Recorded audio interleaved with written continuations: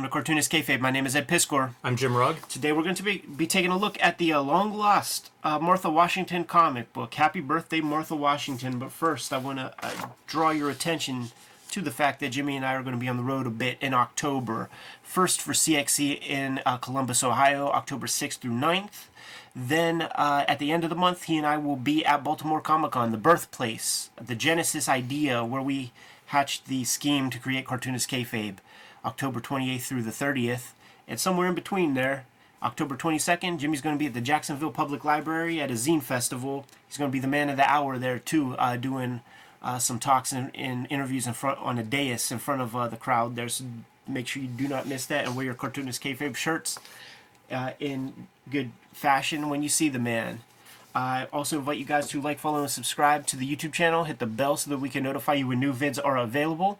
That'll mitigate the kayfabe effect, which may be in effect with this video, because I don't know this comic. Just discovered this comic digging around in the boxes, so I don't know how many of them are out there.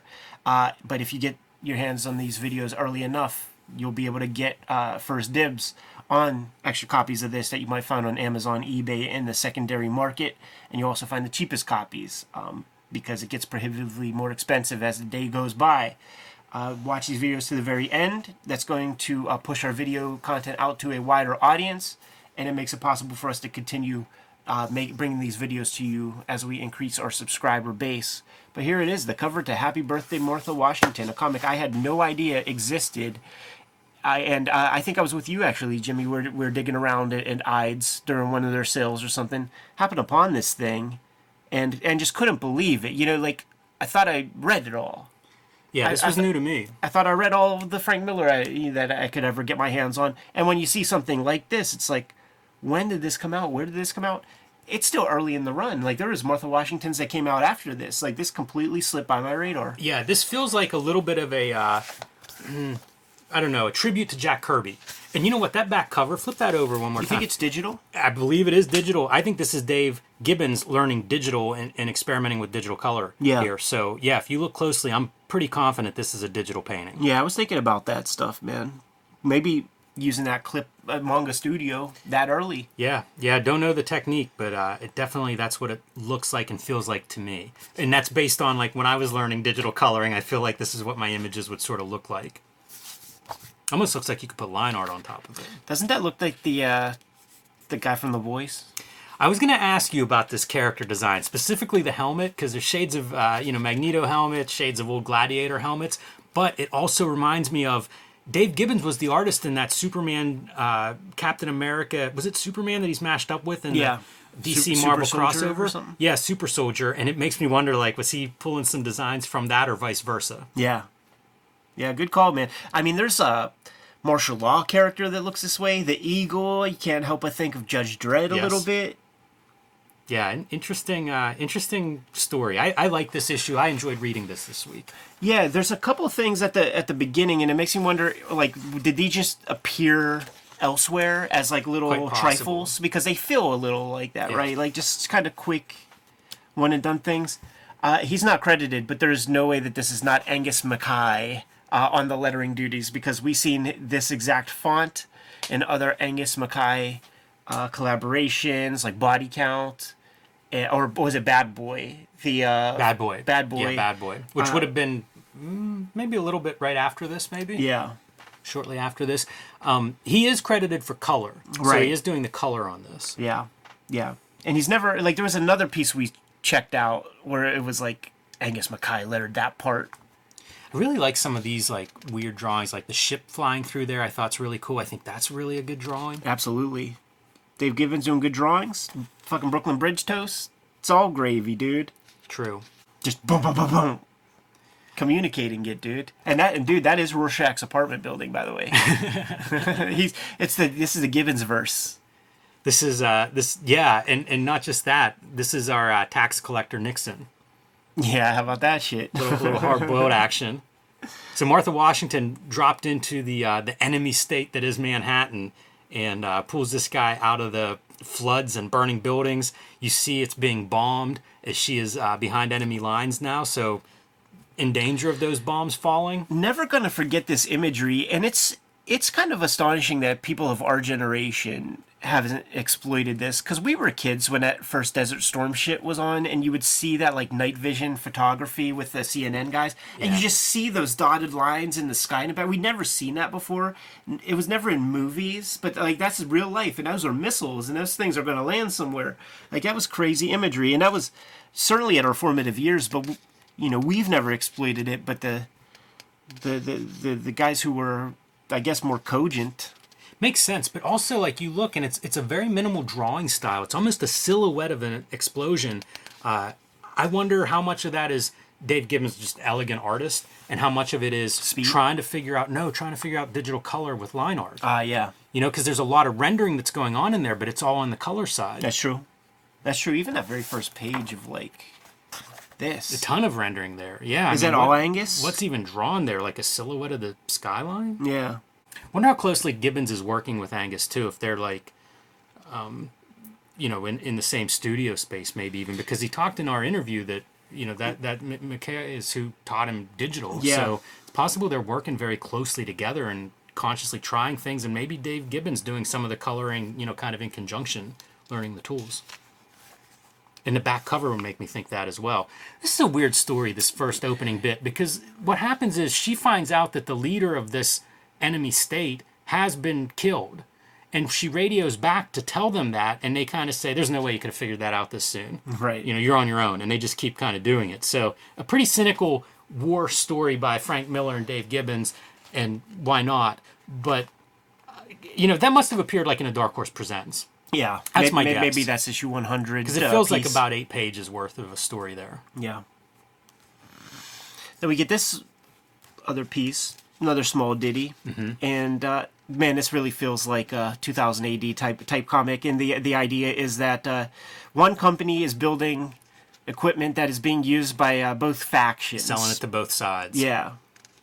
Yeah, this is Miller's political cynicism, I think. Yeah. On the pages.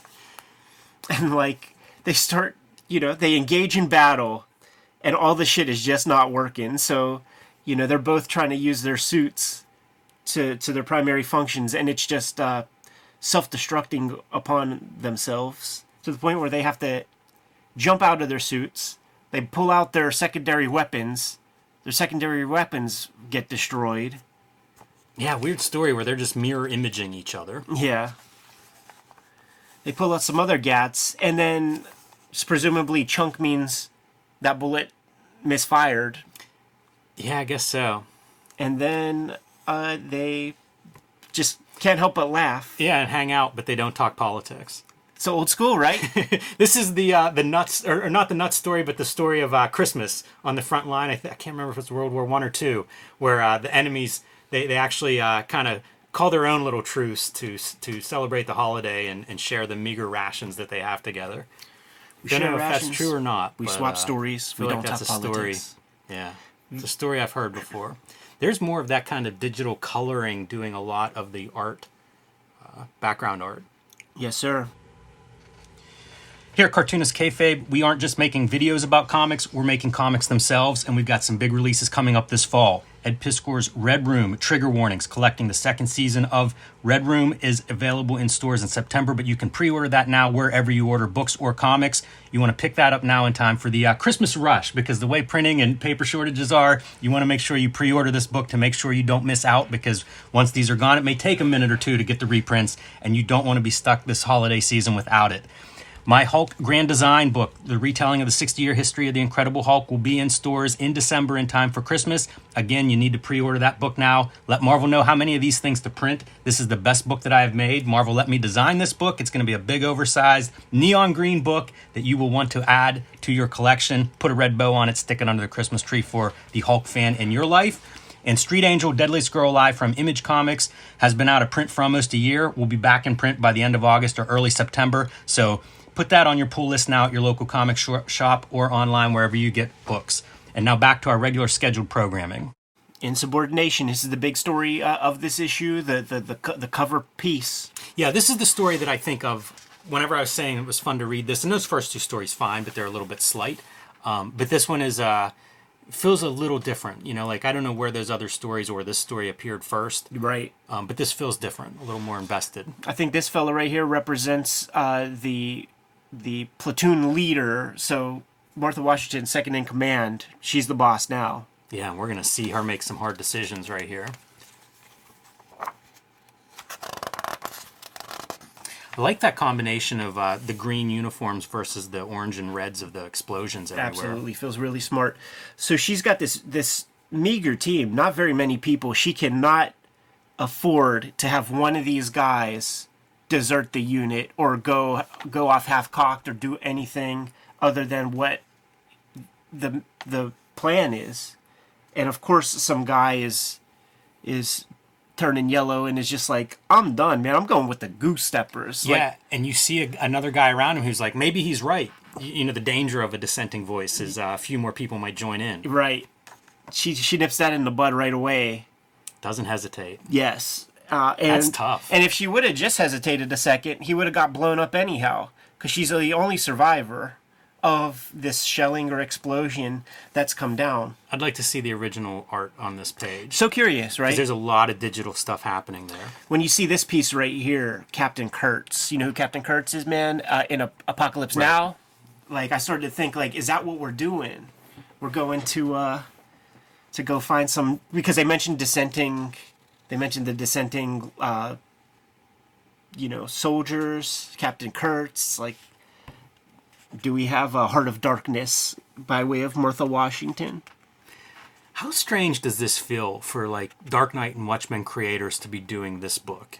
I can't imagine somebody doing a war comic like this today, and especially guys of their caliber. It just feels like we have changed in terms of, I don't know, subject matter, conversation, something. This feels very different. Yeah, and people are just, they don't want, there's a chilling effect out there, and people are scared to get too much negative attention because the little Twitter mob will come after you or something like that. It also feels like there's a little bit of an oversimplification here, that it's almost like a pre-24-hour news cycle, internet media coverage. You know, like this is almost a simplistic depiction of war or something. Yeah, it's still comic books. You know, it's guys that it's like, neither of these dudes got their hands dirty. It's a funny artifact. Yeah, In that way. these are just comic book men. In the 90s, you know, like that's such a strange time period for comics where like this just feels like this lost comic.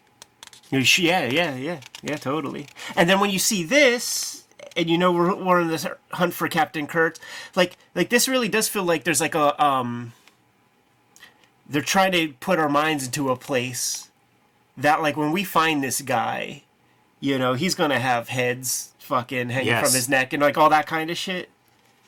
Because it's using all those beats basically. She's Martin Sheen. Right. Yeah, that's interesting too. And then here he is humping the Liberty Bell. Making love with it, man. The horror. Yeah, it's bizarre. Even the color feels odd. We've gone from those tertiary orange and greens now to the red and blues. Yeah, man. Now we're at the poppy stuff, dude. Red, white, and blue. And she tends hut. Yeah, it's like the Captain America in this dirty future war. He's such an anachronism within this comic. Yeah, and it is no mistake about it. Like, by the time we get to him, yeah, this is not Marlon Brando. It is just fully Captain America. It is, and it's the Captain America of like World War II that's been woken up in the modern era, and is out of place. Like, he has some of those qualities. Like, yeah, you don't know what to expect whenever. I didn't know what to expect reading this, but you get here, and I mean, like, he's a classic hero, square-jawed hero. Like, he's nice to her, he's patriotic. He knows what is necessary, what they need, and he's there helping. He's shielding her from bullets. There's even like little Frank Miller pieces where he's like, "Oh man, still jacketed. I can't hold off too many of these, man. So here, come do what you got to do." She's like, "I feel like some kind of vampire," because she needs the super serum. They need to create more Captain Americas. They lost the formula for it. I think the facilities were destroyed or whatever, and the only way that they're going to be able to replicate it is they need a sample of his blood, and he's down with it. He's a patriot. It's like, get the blood, and then I'll take care of these guys. Yeah. And then And she's his hero. Yes. That's what all the narration has built up to. Like, as a child growing up, like, he's always been her hero. And, you know, hard to do crying in comics. But it's very clear that, you know, this is somebody that she's just almost dreamt about. And now she's meeting him, and he delivers. Yeah. He is the hero that she's dreamt of. how about that red right there, dude? Yeah. Total focal point. Yeah. This is a pretty screwed up war. Aren't they all? Yeah. You know, no like, doubt. I feel like that's really a lesson. Like, at this point, I feel like that's the tone. But in the past, like, we were living in the shadow of World War II, where it's like, very it's clear. a just war, Yeah. and it's the greatest generation, and the story of that war was not that that every war is screwed up. Yeah, like weird Like, proxy there was wars right and and wrong stuff. in that war was Totally. the story we grew up with. So the shooting sort of ends, and he makes notes of that. He's Yeah. like, "Listen, the Nazis, they just abandoned whatever post they were shooting me from. They're coming. You got to get out of here. You got 30 seconds. I'll take care of them." And he's like, no arguments. Yeah. You know, like, the whole reason that you came here is for this. You got to get out. Yes. He's a badass. Like, he's really presented as like a glorious Captain America figure. It's clobbering time. Yeah. No mistake. Yeah, and she hits the tunnel. She hits the tunnel, and she comments on how, like, the tunnel is it's big enough that he would have to probably duck, but she's fine. Like, it's she's so much smaller than him. Right. And you know, she decides no more of these guys. We're just gonna have to handle this war without any more of these super soldiers.